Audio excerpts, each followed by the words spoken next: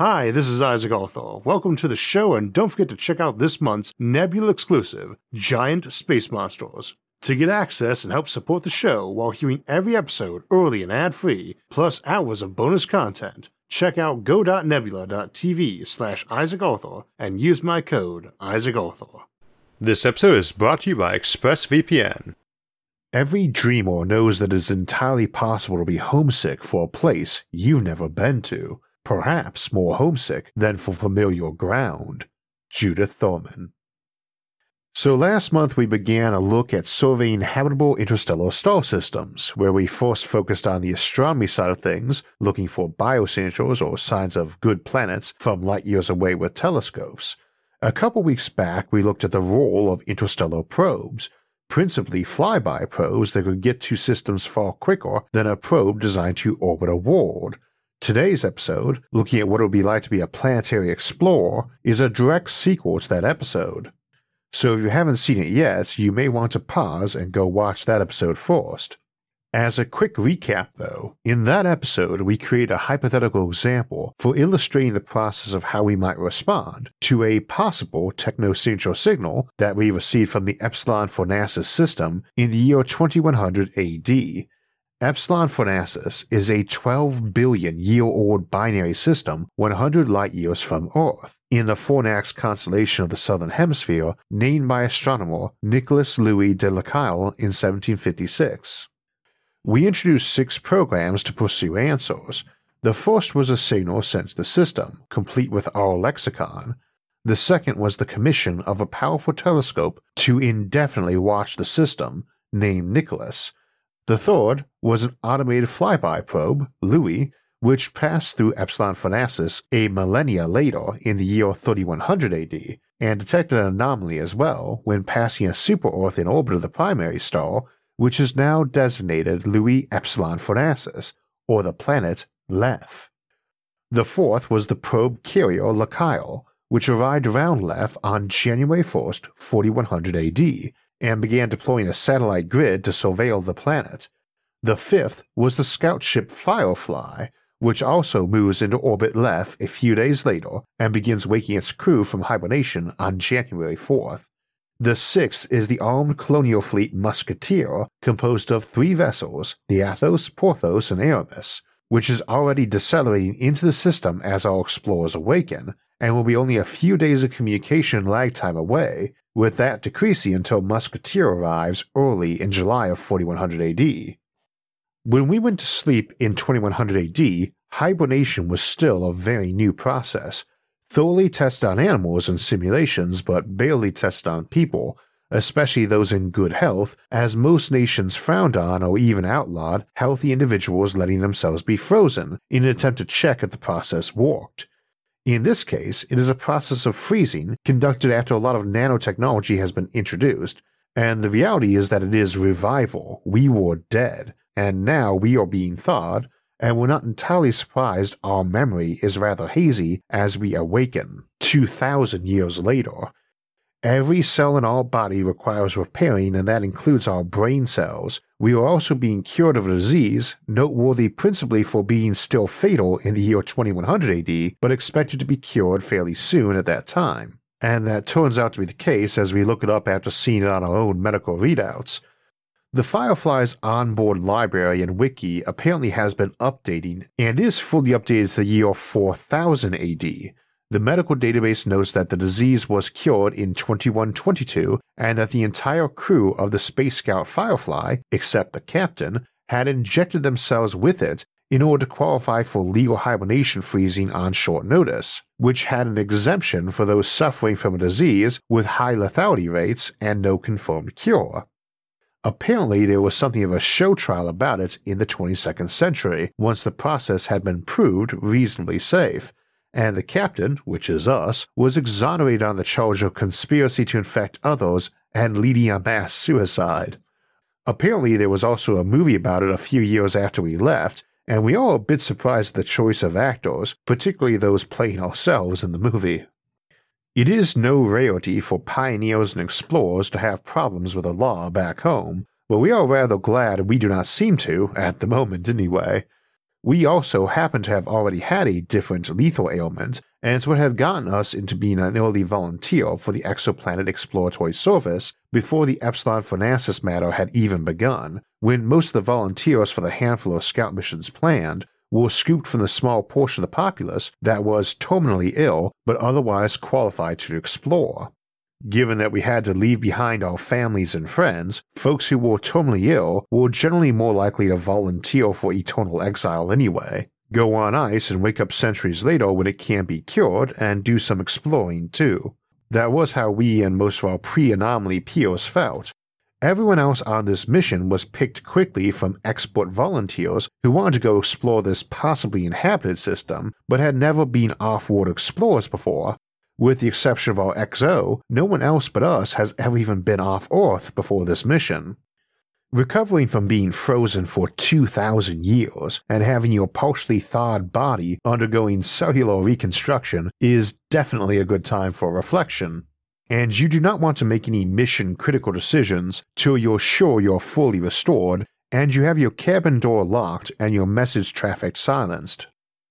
You're getting messages from Musketeer Fleet, whose crew did not hibernate and had been fixated on this mission for 2,000 years, offering advice, suggestion, demands, and so forth. Your last message to the Admiral of Musketeer Fleet, who had been asking, or honestly ordering you, to wait to go down to left till they arrived mid-year, was that the Admiral did not pay your salary. The Admiral's reply was to ask who we thought was paying our salary right now. Which is a pretty good point. At the moment, we looked like death warmed over, but our medical readouts say we're healing well and are now effectively an ageless transhuman. We were getting a salary and we did have some bank accounts and investments, but who knows if those rolled with compound interest or got eaten by some eventual change of government or culture. We could be trillionaires or paupers, and even our most recent update, a century old from signal lag, could be critically out of date. Someone has been making sure we get historical, entertainment, and technological updates, and we have been getting correspondence. We just haven't read it yet because there's a lot of it. Everyone knew about this mission for the last 2,000 years, and when it would arrive, and tons of message traffic came in just the last month. Everything from well-wishers to those demanding you not land on Lef, from kooks to government leaders, and you're not entirely certain which is which, and there's a backlog of tens of thousands of messages. Many seem to be groups asking you to give them a shout-out or even put patches on your uniforms with their logo in exchange for considerations. This planetary exploration is brought to you by Jupiter Shipyards.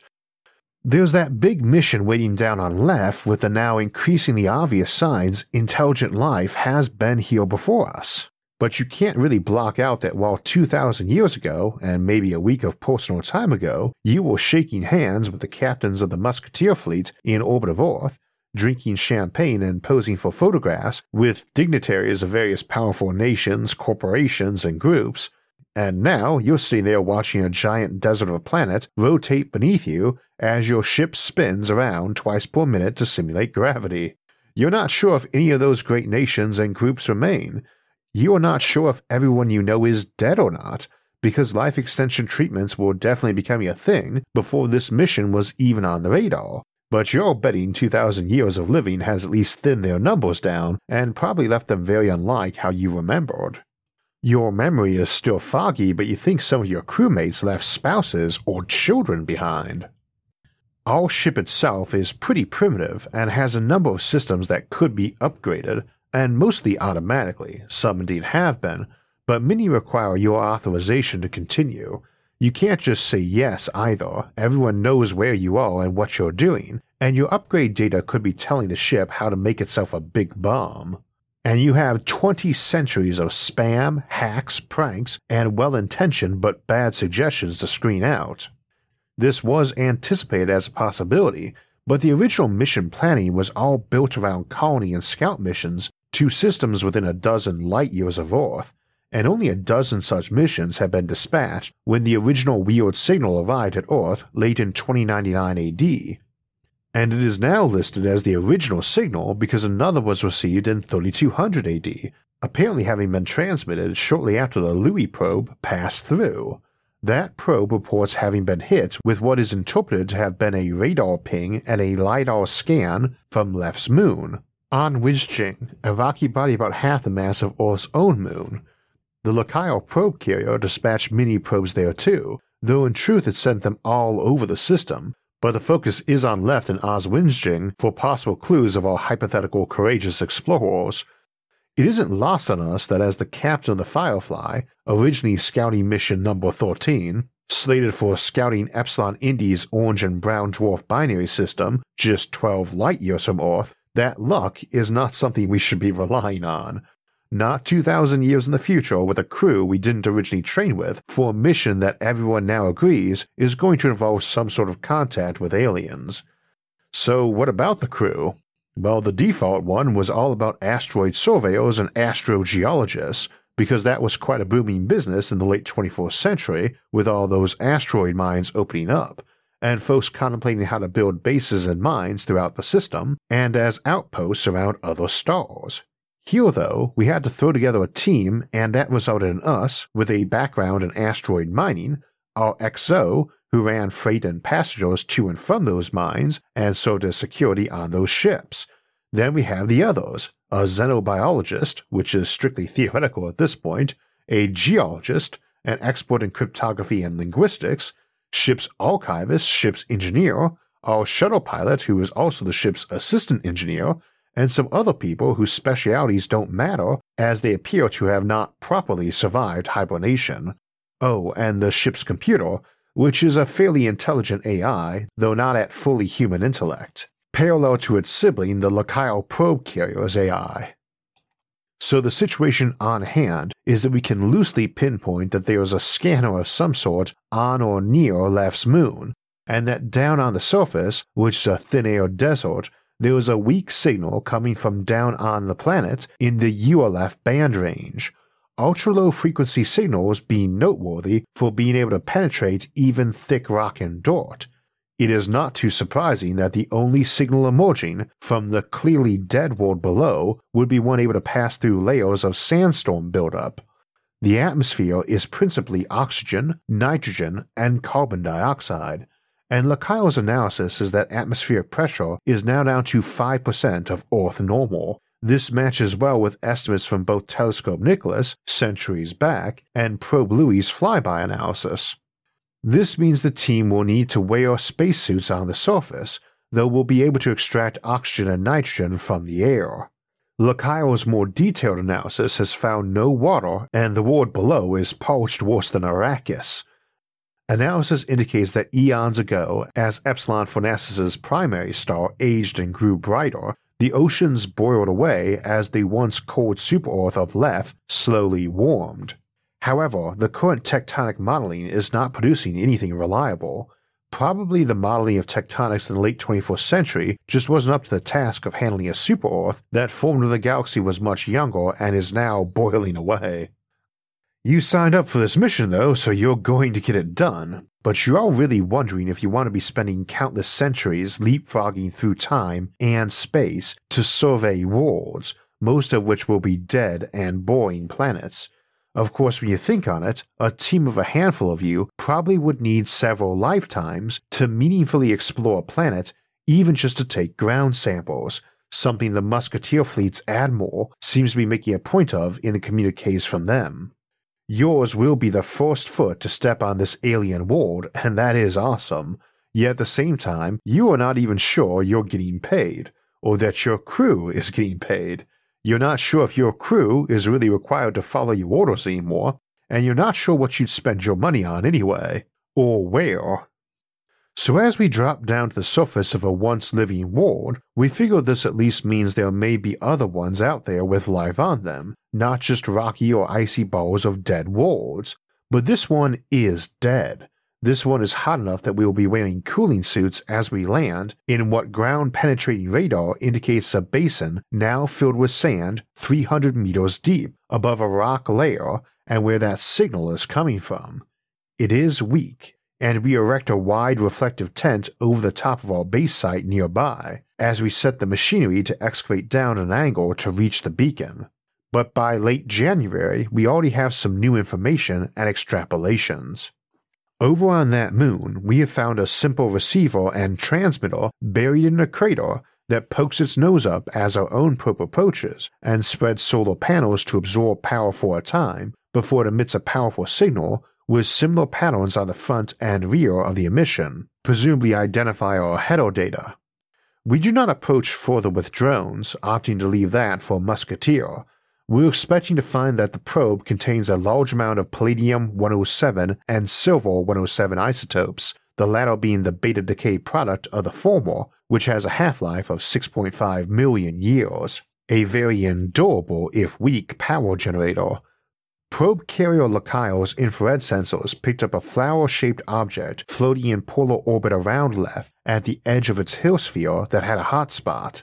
We believe this is a telescope left there to monitor for anything approaching Lef and then to scan and transmit to the moon for louder rebroadcast. It has solar panels as its flower petals, and drone camera imagery indicates micrometeor damage.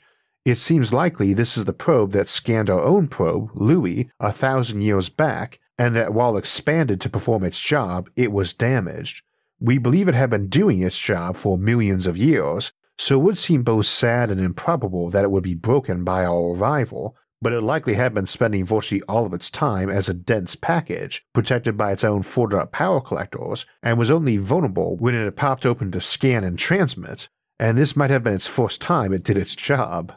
By early February, we have dug a tunnel down to the beacon on Lef and removed the sand around what we now believe was not the ruins of an alien civilization, but rather the ruins of a base of other off-world explorers doing as we are doing. The beacon is a simple device, powered by beta decay of a large amount of palladium-107, and on cracking it open we can easily estimate its age at 10 million years, roughly when humanity's ancestors split from chimpanzees. Indeed, we can get much more accurate, down to nearly a century. It is a bit harder to nail down the exact date of the other beacon stored nearby that it seems modeled from, but we can put it at approximately 25 million years ago. Here on Lef, a world 12 billion years old, but gone desert long ago, one wonders how many times aliens have visited this world to unlock its secrets, only to find the ruins of previous explorers. Lef appears to have held intelligent life since before Earth even existed, and shows many geological epochs that are a dead giveaway of massive artificial engineering. But we don't know that life originated here either. Maybe it came as colonists, just like the folks from Musketeer, maybe many times. Nor do we know what happened to those first inhabitants, or anyone who visited after. Indeed, the world may have died and been recolonized or terraformed multiple times, not necessarily by the original civilization. Maybe aliens from different homeworlds or even long-lost colonists coming to check on their homeworld, or coming from their homeworld to check on a lost space colony. In the decades to follow, we will learn far more, though we ourselves will be back in hibernation after some change in crew and upgrades, courtesy of Musketeer fleets, whose colonists will be continuing the investigation for centuries to come, exploring the prior visitors' relics and eventually colonizing the world using technologies previously invented to terraform Venus. We are instead headed to explore not another planet, but rather what we think might be a deep space habitat, thousands of AU out from the Epsilon Fornacis binary, the nearest of a large number of dots on an ancient map of this region of space, as we begin tracing the mystery of ancient alien planetary explorers and where they went, which appears to be many worlds, hopefully all as interesting as Lef was, or more, and where we can get some answers to our questions, including, for us at least, the mystery of why and how they did their job as explorers. Okay, so a couple notes on realism. First, it would seem pretty likely that your first wave of scouts and colonists out to other systems will get themselves past en route by upgraded spaceships, able to move far faster than your first ships, though that is hard to say. For context, when Columbus traveled to the Caribbean that first time in 1492, his ships took about a month, and ships more or less still took that time frame for trips for centuries. It would be well into the 19th century before we saw a big speed and cargo jump with steamships, with long-range air flight coming in the 20th century along with supersonic flight later in, almost 5 centuries after. Half a millennia is a long time, and our flight time to this system was 4 times as long as that. We've gotten rather used to accelerating technological development, but when it comes to traveling through space, barring FTL, which I don't think we will ever get, there's a ceiling on how fast you can go, and one that mostly depends on your power supply. I don't think all colony ships will tend to get overrun by faster cousins born later, but mostly because I expect we will rapidly get to the point of marginal improvements, and that a lot of times we'll be able to make those upgrades en route. You can't ignore follow-ups as a factor in things like this. For instance, you might have left Earth after a bad breakup or divorce or estrangement. It is hard to imagine even those who were dedicated to their job abandoning a happy family and home life. The reality is that not many people are going to be jumping on board a ship to the edge of forever if life is going great back home, and one of those faster follow-up ships that you might rendezvous with might have that ex or estranged kid or parent on board, deciding they wanted to mend fences. You are leapfrogging through time as much as space, something we've seen explored in classics like Orson Scott Card's Speaker for the Dead novel, or Alastair Reynolds' House of Suns. Should it turn out the galaxy is full of life, or full of ruins of life, or full of aliens who go out and colonize for a bit, then die off, then there's doubtless many chances for exploration. But the key notion is that you're not just going to land on some planet and poke into an archive for a few days or even years. It's a planet. So to complete your xenoarchaeological mission is going to be a process of centuries, and it requires a whole community. Your xenobiological mission, if life is still extant, is going to take just as long. Millions of species, millions of years of fossils, possibly totally alien functioning of life that might not even have DNA or any real parallel to your own cells and biochemistry. So you're not personally going to visit a world, then another and another. Even a Gardner ship-style approach to send out ships that replicate along the way, pausing at systems for refueling and resupply to deposit a colony and move on to the next system, can only let you visit multiple worlds as an explorer if you're sending clone duplicates. Others will beat you to the action, and this will be true even if we discovered a means of fast-and-light FTL traveler communication, because the USS Enterprise does not find a new planet to explore every week. It stays at each planet for decades just to brush the surface of that exploration, and other ships go to other worlds. One possible exception might be if you yourself were the uploaded mind serving as a von Neumann probe, like Bob from Dennis E. Taylor's Bobivore series. In that, the space probe with its original human-copied mind, Bob, gets to explore countless worlds with himself and his copies and copies of copies, and they have FTL communication to share information. And that is one case where your probes might be crewed by human-level AI, in this case uploaded human minds with augmentation, because in theory at least, the flyby probe racing by or destined to be abandoned on some godforsaken rock 10,000 light-years from home can transmit its last mental save state back with its mission data before running out of juice or blowing itself up as an alternative to either fate. Though maybe that probe goes dormant and waits millions of years to speak to a follow-up mission from home or from aliens. And truth be told, anyone coming from home millions of years later is going to be pretty alien to you. Otherwise, the Planetary Explorer probably gets one mission, and one that is both very long and probably very classically boring, unless you're a geologist or other specialization that could find new wonders on each iteration of countless barren planets. In that regard, I really don't expect to have a shortage of volunteers. It is an entirely new planet. But they are effectively volunteers too, because I can't see them getting meaningfully paid, except in satisfied curiosity and prestige, which might be valuable coin in post-scarcity civilizations. It's a pretty good coin nowadays and in the past too. Now, before I spoil everyone's dreams from science fiction of exploring new worlds and civilizations for boldly going where no man or uploaded mind has gone before, that's actually one example where classic exploration might happen. Next week we'll be exploring deep space habitats, more as an extension of last week's episode on colonizing the galaxy than this week's story was, but it is likely we would find far more abandoned deep space habs than planets, and places like an O'Neill cylinder habitat could be explored by a single team in a short time, like with the classic novel Rendezvous with Rama by Arthur C. Clarke. We also need to contemplate how space really gets colonized if you are using uploaded minds, because you might be finding big computers with vast numbers of virtual worlds inside them for you to explore, but which require you explore them using the native architecture. You can go visit the equivalent of Tolkien's Middle-earth, but you get to do it on a sailing ship, not a spaceship, and by foot with pencil and paper as your recorder, not a pocket supercomputer. So too, if it turns out there is a multiverse and you can travel around it, then you're pretty much guaranteed to find countless Earth-like and quasi-Earth-like alien worlds to explore.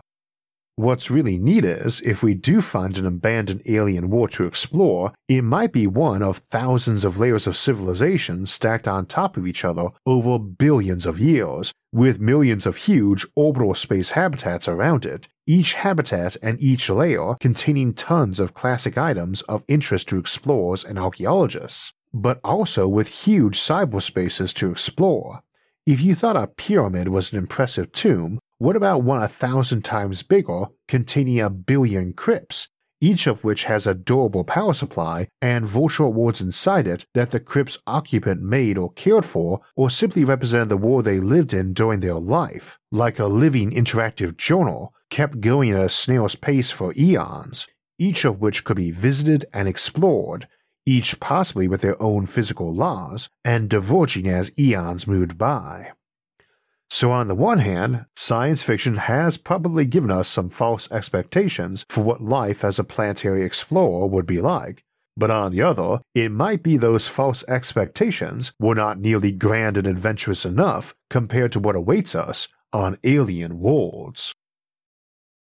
So in today's episode, I mentioned the captain being afraid that being on ice and 100 light years from home might mean any emails were unreliable, out of date, containing false information, and potentially even viruses or intentionally flawed upgrade designs that could look like good improvements but blow the ship up when activated.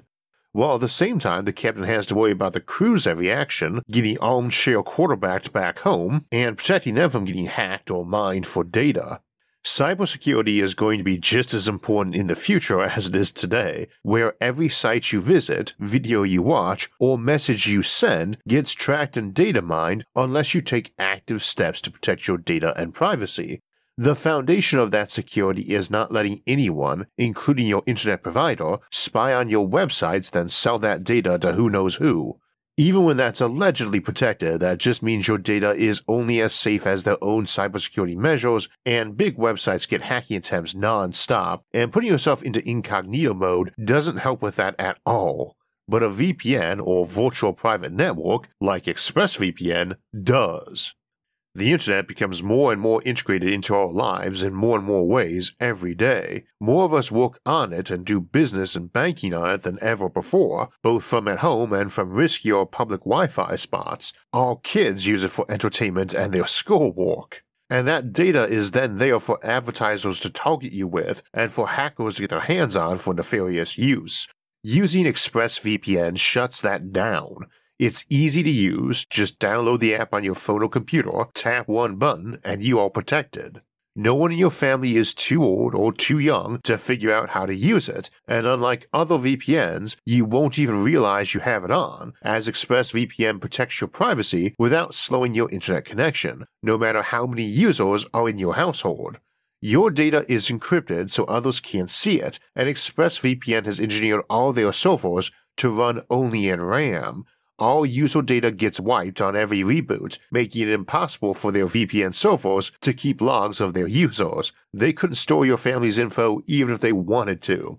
With those levels of performance and safeguards, it's no wonder ExpressVPN has been rated the #1 VPN by The Verge, Mashable, and many more.